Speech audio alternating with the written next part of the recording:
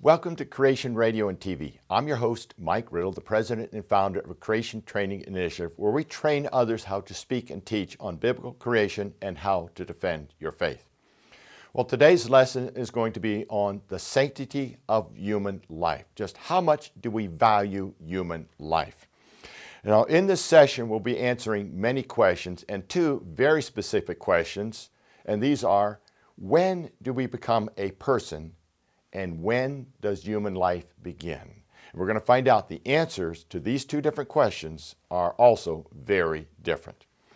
Now, to start with, there's two opposing views on the sanctity of human life, or how much we value human life. Our perspective and what we believe is largely formed by who we listen to and who taught us, whether we went to a public school, Christian school, and even there they can be different. Well, let's take a look at these two views. The first view is from maybe what we call a purely evolutionary world view, where humans and all other living creatures are descendants from a common ancestor over millions and millions of years. Therefore, humans are really no different than animals, no special features other than maybe we have a little higher intelligence there. Therefore, our lives only have the meaning that we choose to give it. Now, based on this belief, human life is not sacred and babies in the womb can be killed, or what we call aborted. Now, I'm not suggesting that all those who believe in evolution necessarily support abortion, but the ideology of evolution does endorse or support the killing of human babies. Now, we mentioned the term abortion. Now, what do we mean by abortion? An abortion is when a pregnancy is ended so that it does not result in the birth of a human being baby. Now, the second view, this is based on a biblical worldview, which states that God is the creator of all life, and man was created in the image and likeness of God. Therefore, human life is sacred and abortion is wrong. So there's our two views. One is based on what we call a materialistic or evolutionary worldview, and the other one is primarily based on a biblical worldview. And we see this biblical worldview in Genesis chapter 1, verses 26 and 27, where we read, "Then God said, 'Let us make man in our image, according to our likeness. Let them have dominion over the fish of the sea, over the birds of the air, and over the cattle, over all the earth, and over every creeping thing that creeps on the earth.' So God created man in his own image. In the image of God he created him. Male and female he created them." God told us that we are special and different from the animals. We also see this in the book of Psalms, chapter 139, verses 13 and 14, where it states, "For you formed my inward parts. You covered me in my mother's womb. I will praise you, for I am fearfully and wonderfully made. Marvelous are your works, and that my soul knows very well." The unfortunate part to this is not all who go to church believe or have a biblical worldview, and therefore there are those who go to church that do endorse abortion or the terminating of a human life. Now, each of these two views come with labels.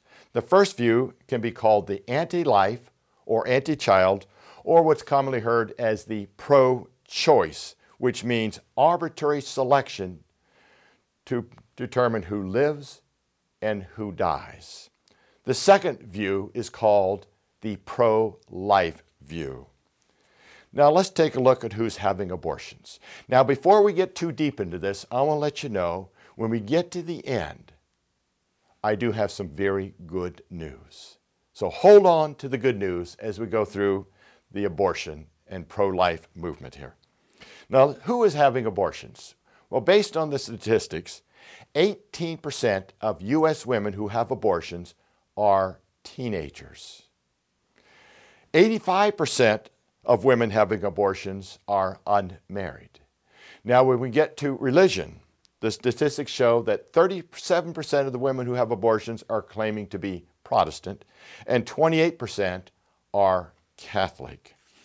So those are some of the people who are having abortions. Now let's take a look at some of the most common reasons for having an abortion. The statistics show that less than 1/2 of 1% of all abortions are because of rape or incest. So a very small part because of that. 4% of abortions are because the mother has health problems. 3% are because of possible problems with the baby. But look at this next one. 25% of all abortions are because the woman is not ready to have a baby. In other words, it's a convenience factor. 8% of abortions are because of relationships. They think if they have the baby, the relationships might have a problem and they don't want to have a single parenthood for the baby. 19% of all abortions are because they believe they have all the children they wanted and they don't want to have any more. 23% of the abortions are because they don't have enough money to support the baby, simply cannot afford to have the baby. And 4% of abortions because it would interfere with their career or their educational plans. Those are some of the main reasons for having abortions. In other words, these statistics show that many women choose abortion out of fear. Fear of not being able to raise a child, fear of losing their partner if they do not have an abortion, or fear of losing control over their lives. The statistics also show that over 80% of all abortions are for convenience or because of pressure. In other words, for many women who have an abortion, it is not a true choice. It is an act of despair. Now let's answer our two questions. When do we become a person, and when does human life begin? The answers to these questions will help us understand why abortion is wrong. So question number one, when do we become a person? The answer to this question can be found in the Bible. And we turn to Isaiah chapter 44, verse 2, and we read this. Thus says the Lord who made you and formed you from the womb. In other words, it was God who formed us in the womb. Then we turn to Psalm 139, verse 16, where it states, Your eyes saw my substance being yet unformed. In your book they all were written, the days fashioned for me, when as yet there were none of them. God knew us before we were in the womb. Now, that Psalm 139 also gives us a very graphic picture of the unborn in God's eyes. And then finally we turn to Ephesians chapter 1, verse 4, where it states, Just as he chose us in him before the foundation of the world, that we should be holy and without blame before him in love. In other words, God knew us before the world was even created. So the answer to the first question, when do we become a person? The answer is before we were in our mother's womb, before the foundation of the world. God knew every one of those 55 million aborted babies in the United States alone before they were even in the mother's womb. Now let's answer the second question. When does human life begin? Now let's start by looking at our timeline. When does the baby come out of the womb? Well, the average time is somewhere between 40 and 42 weeks. Some might be a little more rambunctious and come out a little early, and some might be a little tardy and come out a little later. But the average is somewhere between 40 and 42 weeks. So let's start with 30 weeks, working our way backwards. At 30 weeks, by this time the baby is completely formed and will continue to develop until delivery. The baby can even recognize voices outside the womb. And also, at this level, at 30 weeks, that baby has all the capability of feeling pain. At 26 weeks, the brainwave patterns resemble those of a full-term baby. The eyes are partially open and eyelashes are present, and at 26 weeks, that baby has all the capability of feeling pain. Now let's go to 20 weeks, about halfway through term. The eyebrows and scalp and hair are visible, and the baby is off blinking quite often. And at 20 weeks, halfway through term, that baby has all the capability of feeling pain. Let's go to 14 weeks. The baby has the ability to move their head, mouth, lips, arms, legs, wrists, hands, feet, and toes. And at 14 weeks, it is recognized that that baby has all the capability of feeling pain. Now, let's listen to a quote from pioneer fetologist Albert Lilly, who talks about the baby and pain. And he states this, and this goes all the way back to 1969. That's when we knew this. And I quote, "When doctors first began invading the sanctuary of the womb, they did not know that the unborn baby would react to pain in the same fashion as a child would, but they soon learned he did." In other words, that baby has all the capability of feeling pain at 8 weeks of development. Now let's go to 10 weeks. The brain structure is complete and the brain mass increases rapidly. Sockets for all 20 teeth are formed in the gums, and at 10 weeks, the face has a very human face. And don't forget, at 10 weeks, that baby has all the capability of feeling pain. Now let's go to 18 days. Just 18 days. The heart is forming and the eyes are developing. Now I want to show you some amazing pictures of babies inside the mother's womb. We're not going to show any horrible pictures. We're just going to show the good pictures. I want to show you that this is not an it. This is a real, living human being. In our first picture here, we see a baby at 7 weeks. Notice the toes and the fingers developed. Now here's another picture at 10 weeks. The baby can move their arms and legs with a wide range of development. And don't forget, that at 10 weeks, that baby has the capability of feeling pain. Here's another picture at 12 weeks. Here's a baby performing walking movements at 12 weeks. Some of you women know this. They're already bouncing off the walls inside there. And here's another incredible picture. At 12 weeks, a baby performing yawning movements. Wow.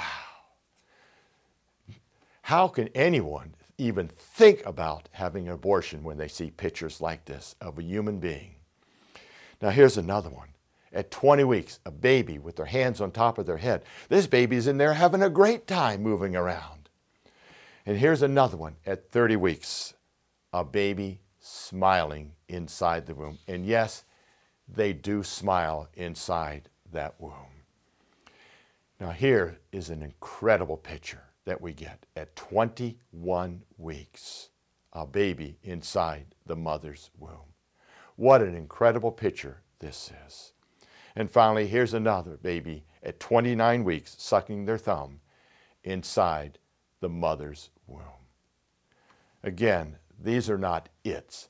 These are real, living human beings that can feel pain. So when does human life begin? Our second question. Well, let's go on a little further before we answer that. Here's a statement from a genetics professor, and he states, "It is no longer a matter of taste or opinion. Each individual has a very neat beginning at conception." Here's another quote from a professor, Harvard Medical School, and he states, "It is scientifically correct to say that an individual human life begins at conception." Now let's turn to some embryology textbooks. Embryology being the study of human development. And here's a book that states, "Human development begins at fertilization, the process during which a male gamete or sperm unites with a female gamete or oocyte to form a single cell called a zygote. This highly specialized totipotent cell marked the beginning of each of us as a unique individual. A zygote is the beginning of a new human being." Those are our modern embryology textbooks talking about the development of human life. Let's look at one more here. Development begins with fertilization, the process by which the male gamete, the sperm, and the female gamete, the oocyte, unite to give rise to a zygote, a single-cell human being. And finally, another one, the zygote formed by the union of an oocyte and a sperm is the beginning of a new human being. Now, let me show you what some of the leading abortionists have to say about this. When do we become a human being? When does human life begin? And this statement by a leading abortionist was made in 1997. Faye Walston, the longest reigning president of the largest abortion provider in the United States, Planned Parenthood. And I quote, "I think we have deluded ourselves into believing that people don't know that abortion is killing. So any pretense that abortion is not killing is a signal of our ambivalence, a signal that we cannot say yes, it kills a fetus." There's one of the leaders of the Planned Parenthood abortionist clinics stating they know abortion kills a human being. Let's look at another one. Ann Furedy, the chief executive of the largest independent abortion provider in the United Kingdom. She said this in 2008 during a debate. I quote, "We can accept that the embryo is a living thing in the fact that it has a beating heart, that it has its own genetic system within it. It is clearly human in the sense that it is not a gerbil, and we can recognize that it is human life. The point is not when does human life begin, but when does it really begin to matter." What a horrible statement. When does it matter about your human life? Is it when we're still in the womb? Is it 1-year-old, 2-year-old, 3-year-old, 4-year-old? When do we really think human life matters? That was her question. Now let's look at another leading abortionist, Bernard Nathanson, co-founder of one of the most influential abortion advocacy groups in the world, and once served as medical director for the largest abortion clinic in America. And in 1974, he wrote an article for the New England Journal of Medicine in which he states this: "There is no longer serious doubt in my mind that human life exists within the womb from the very onset of pregnancy." 22 years after that, he went on to state this: "There is simply no doubt that the early embryo is a human being. All its genetic code and all its features are indisputably human. As to being, there is no doubt that it exists, is alive, is self-directed, and is not the same being as the mother, and therefore is a unified whole." So when does human life begin? Every new life begins at conception. Folks, this is an irrefutable biological fact. Therefore, all those teachers out there, all those biology teachers that state we don't know when life begins or promoting abortion are promoting the killing of a human being. And they're teaching our children to kill the human being. This is what's happening across America today. Textbooks writers who endorse abortion, put it in there, they are held responsible and should be held responsible for the killing of human beings because, folks, it is an irrefutable genetic fact that life begins at conception. In other words, it is a false claim that no one knows when life begins, and it is dishonest to argue that abortion does not kill a human being. Now, another important fact to consider is the high incidence of breast cancer that seems to be closely related to abortion.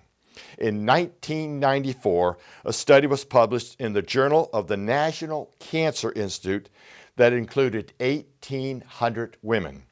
The study showed that abortion increases the risk of developing breast cancer by the age of 45 by 50%, folks. That was done by the National Cancer Institute. That's what they discovered. So to say it has no problems, folks, is an absolute lie.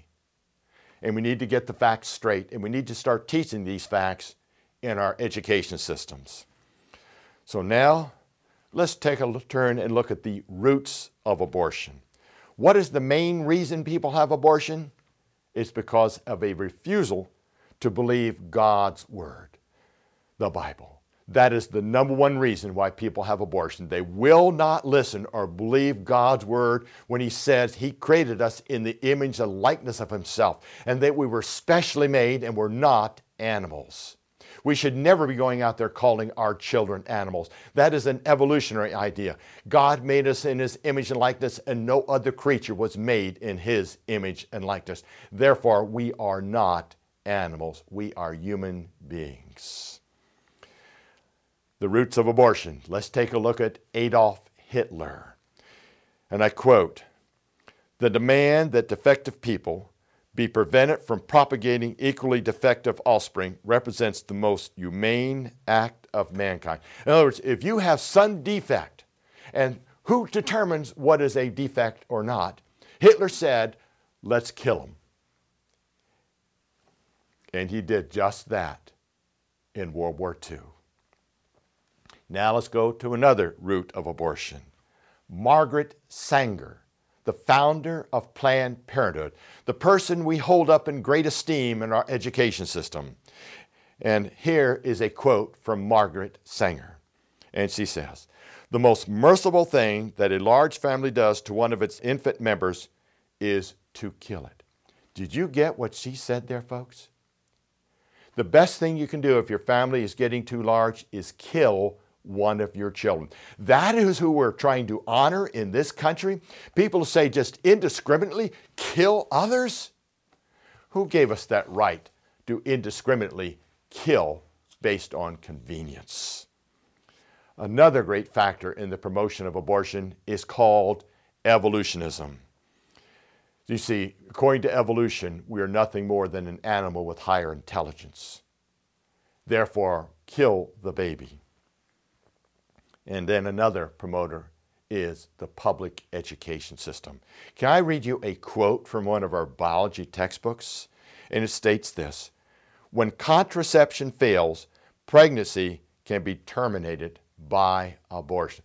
There we have it, our textbook authors promoting the killing of human beings. No wonder we have so many problems in our public schools with stabbings and shootings. We've told our children human life has no value. That is based on evolutionary thinking. And also, another reason for so many abortions is many women are not being informed.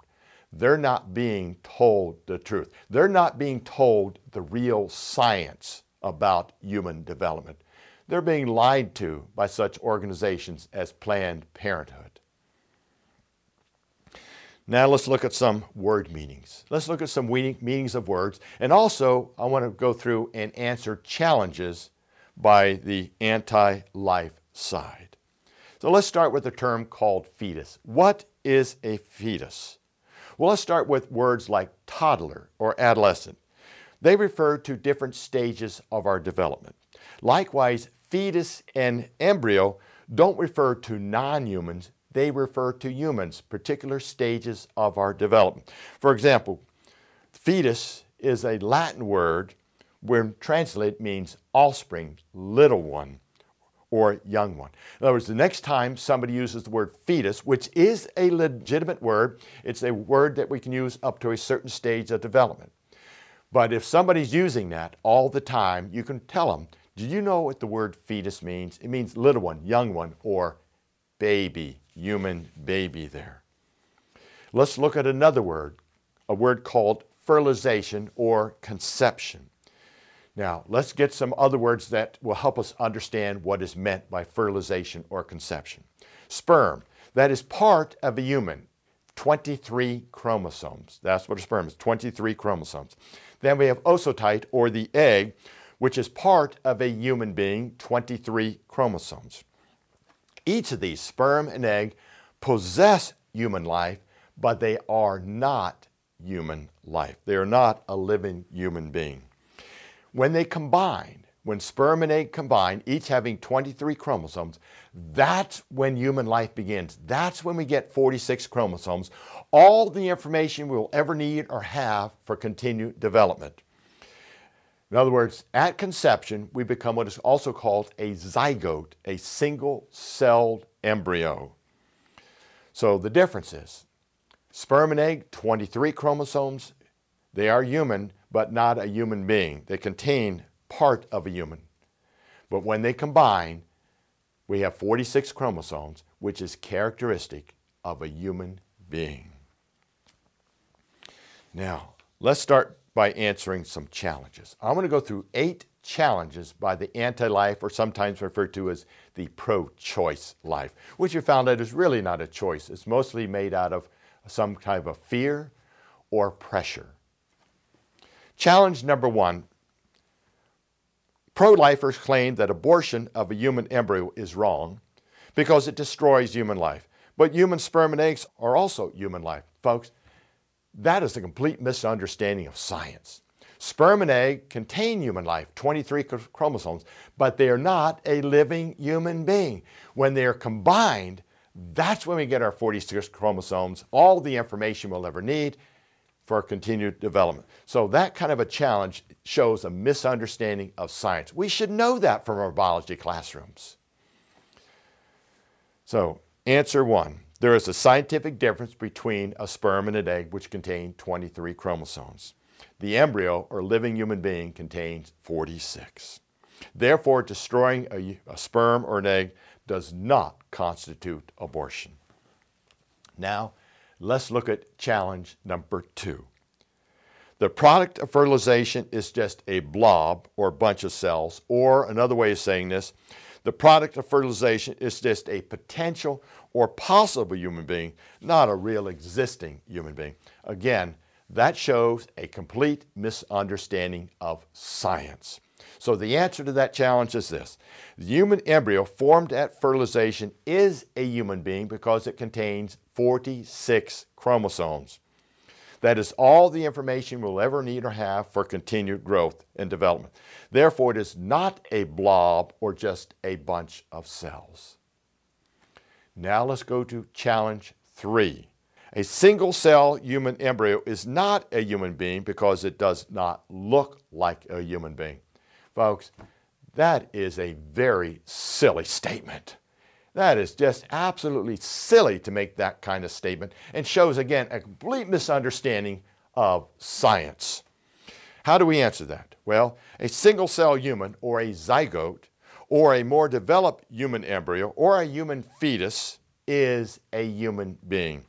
That is the way they're supposed to look at that stage of development.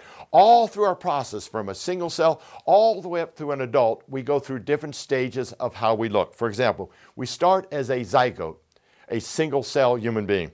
Then we develop into a blastocyst around day 5, then into an embryo, then into a fetus, and then eventually into what we call a delivered baby, a toddler, an adolescent, an adult. Those are the ways we're supposed to look at those stages of development. So again, that is a silly statement. We're not human because we don't look human. Now let's go to challenge number 4. The embryo and the embryonic period, human life, begin at implantation 6 to 10 days after conception. Now, what do we mean by implantation? That is the act of the fertilized egg attaching to the uterine wall.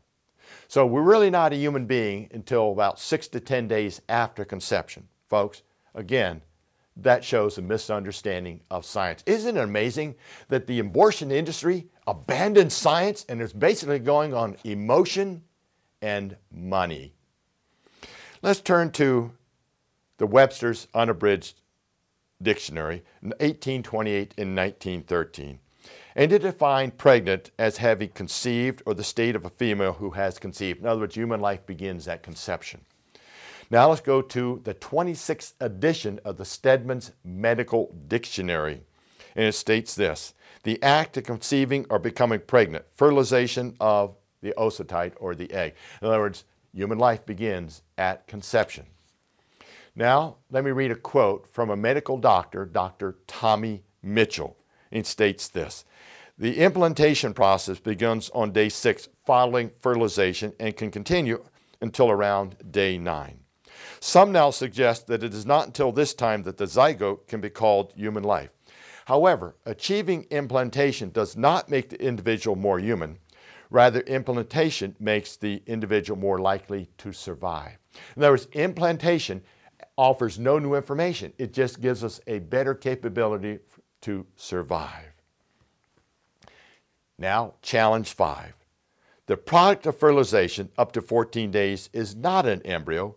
It is just a pre-embryo, and therefore can be used in experimental research, aborted or donated. How do we answer that? Well, the simple answer is this, folks. There's absolutely no such thing as a pre-embryo. Either you're an embryo or you're not. There's no such thing as a pre-embryo. That is a myth that dates back to about 1975 and was used to perform experiments on human beings, much like we saw in Germany in the 1930s and 40s. The whole concept of pre-embryo was used in order to experiment on human beings. Let me read a quote from an embryology textbook on this. And I quote, "Finally, the fertilized egg, now properly called an embryo," did you get that? At fertilization, we are an embryo, not a pre-embryo, must enter the uterus, where it sinks into the uterine lining, implantation, to be nourished by the mother. In other words, folks, there is no such thing as a pre-embryo. That is, again, incorrect science. Now let's go to challenge 6. The morning after pill, sometimes called the emergency contraception, RU46, the IUD, and the new Ella drug do not cause abortions. They're just methods of contraception. How do we answer that one? These can all cause an abortion if fertilization takes place. Because at fertilization, we have 46 chromosomes. We become a unique human being. They would then act to prevent implantation of an already existing embryo. And if the human embryo is prevented from implantation into the uterus, the embryo or human being dies. So all of these can and quite often do cause an abortion, the termination of a human life. Now I can read you something special about the RU486. A report by the FDA in 2011 indicates that 14 women in the United States alone have died from using the RU486 abortion drug, and over 2,200 women have been injured by the RU486 drug, and yet it remains on the market. Now let's go to challenge number 7. Early on, there is no cerebral cortex for thinking. Therefore, the baby feels no pain during abortion, folks. There we go again. A complete lack of understanding of science by the abortion industry. How do we answer that? Well, I'm going to use a book called The Introduction to Basic Neurology. The cerebral cortex isn't needed to feel pain. The thalamus is needed, and the thalamus is functioning at 8 weeks. Even complete removal of a cortex does not eliminate the sensation of pain. Wow. See, again, the abortion industry is not using science. They're going on 2 things, emotion and money. Let's go to challenge 8, our last challenge. Why are you Christians against a woman's right to choose? That one we hear quite often. A woman should have a right to choose. Well, first off, we're not against a woman's right to choose her own future. But we are against a woman's so-called right to choose to kill or terminate another person's future. When did we get the right to start saying, you cannot have a future, therefore I'm going to kill you? When did women get the right to do that, to terminate somebody else's future? We're not against her right to choose her own future, but to indiscriminately terminate another's future. We should not have the right to do that. And we are for the right for women to know the truth, which they're not getting from many of these abortionist industries. See, we are for the right for upholding the authority of God's word. And many of you in church need to abide by God's word, that abortion is wrong. And that is coming down to our conclusion now. You see, abortion is the killing of a human being. We've gone through the medical industry. It is well known that at conception we have a unique human being. and it's not a right to kill that human being. There is no good reason for killing a human being, a baby in the mother's womb. Not even in the case of rape. See, that baby had nothing to do with that rape. Two wrongs do not make a right. There's no good reason for abortion, not even in the case if that baby's going to be deformed. Because folks, you do not have to have arms and legs to become a great prayer warrior that can save others' lives or even nations. And now to the good news. I told you we're going to have some good news. And our good news comes from the book of Ephesians, chapter 2, verses 4 and 5. And I read this. But God, who is rich in mercy, because of his great love with which he loved us, even when we were dead in trespasses, made us alive together with Christ. By grace you have been saved.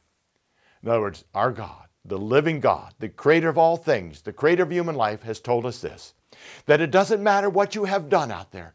You could have done the worst crime of all. But his grace and mercy is big enough to cover that also. Would you not turn to our Creator God, Jesus Christ, God who came down to this planet to suffer and die in our place on that cross and was raised from the dead? He paid the price for all our sins. Would you not turn to him now? No matter what you have done, his grace and mercy is big enough to cover it. Thank you, and God bless you. If these lessons had been a blessing to you, you might consider financially supporting the Ministry of Creation Training Initiative. You can do this by going to our website, creationtraining.org. Again, that's creationtraining.org. Your tax-deductible donation of just $20, $50 or more a month, or a one-time gift of any amount will make you an education partner in building an army of Christian educators who can teach the biblical account of creation and train others to be able to defend their faith and be biblically faithful to God's Word as it states in 1 Peter 3:15. But sanctify the Lord God in your hearts, and be ready always to give an answer to every man that asketh you a reason of the hope that is in you, with meekness and fear.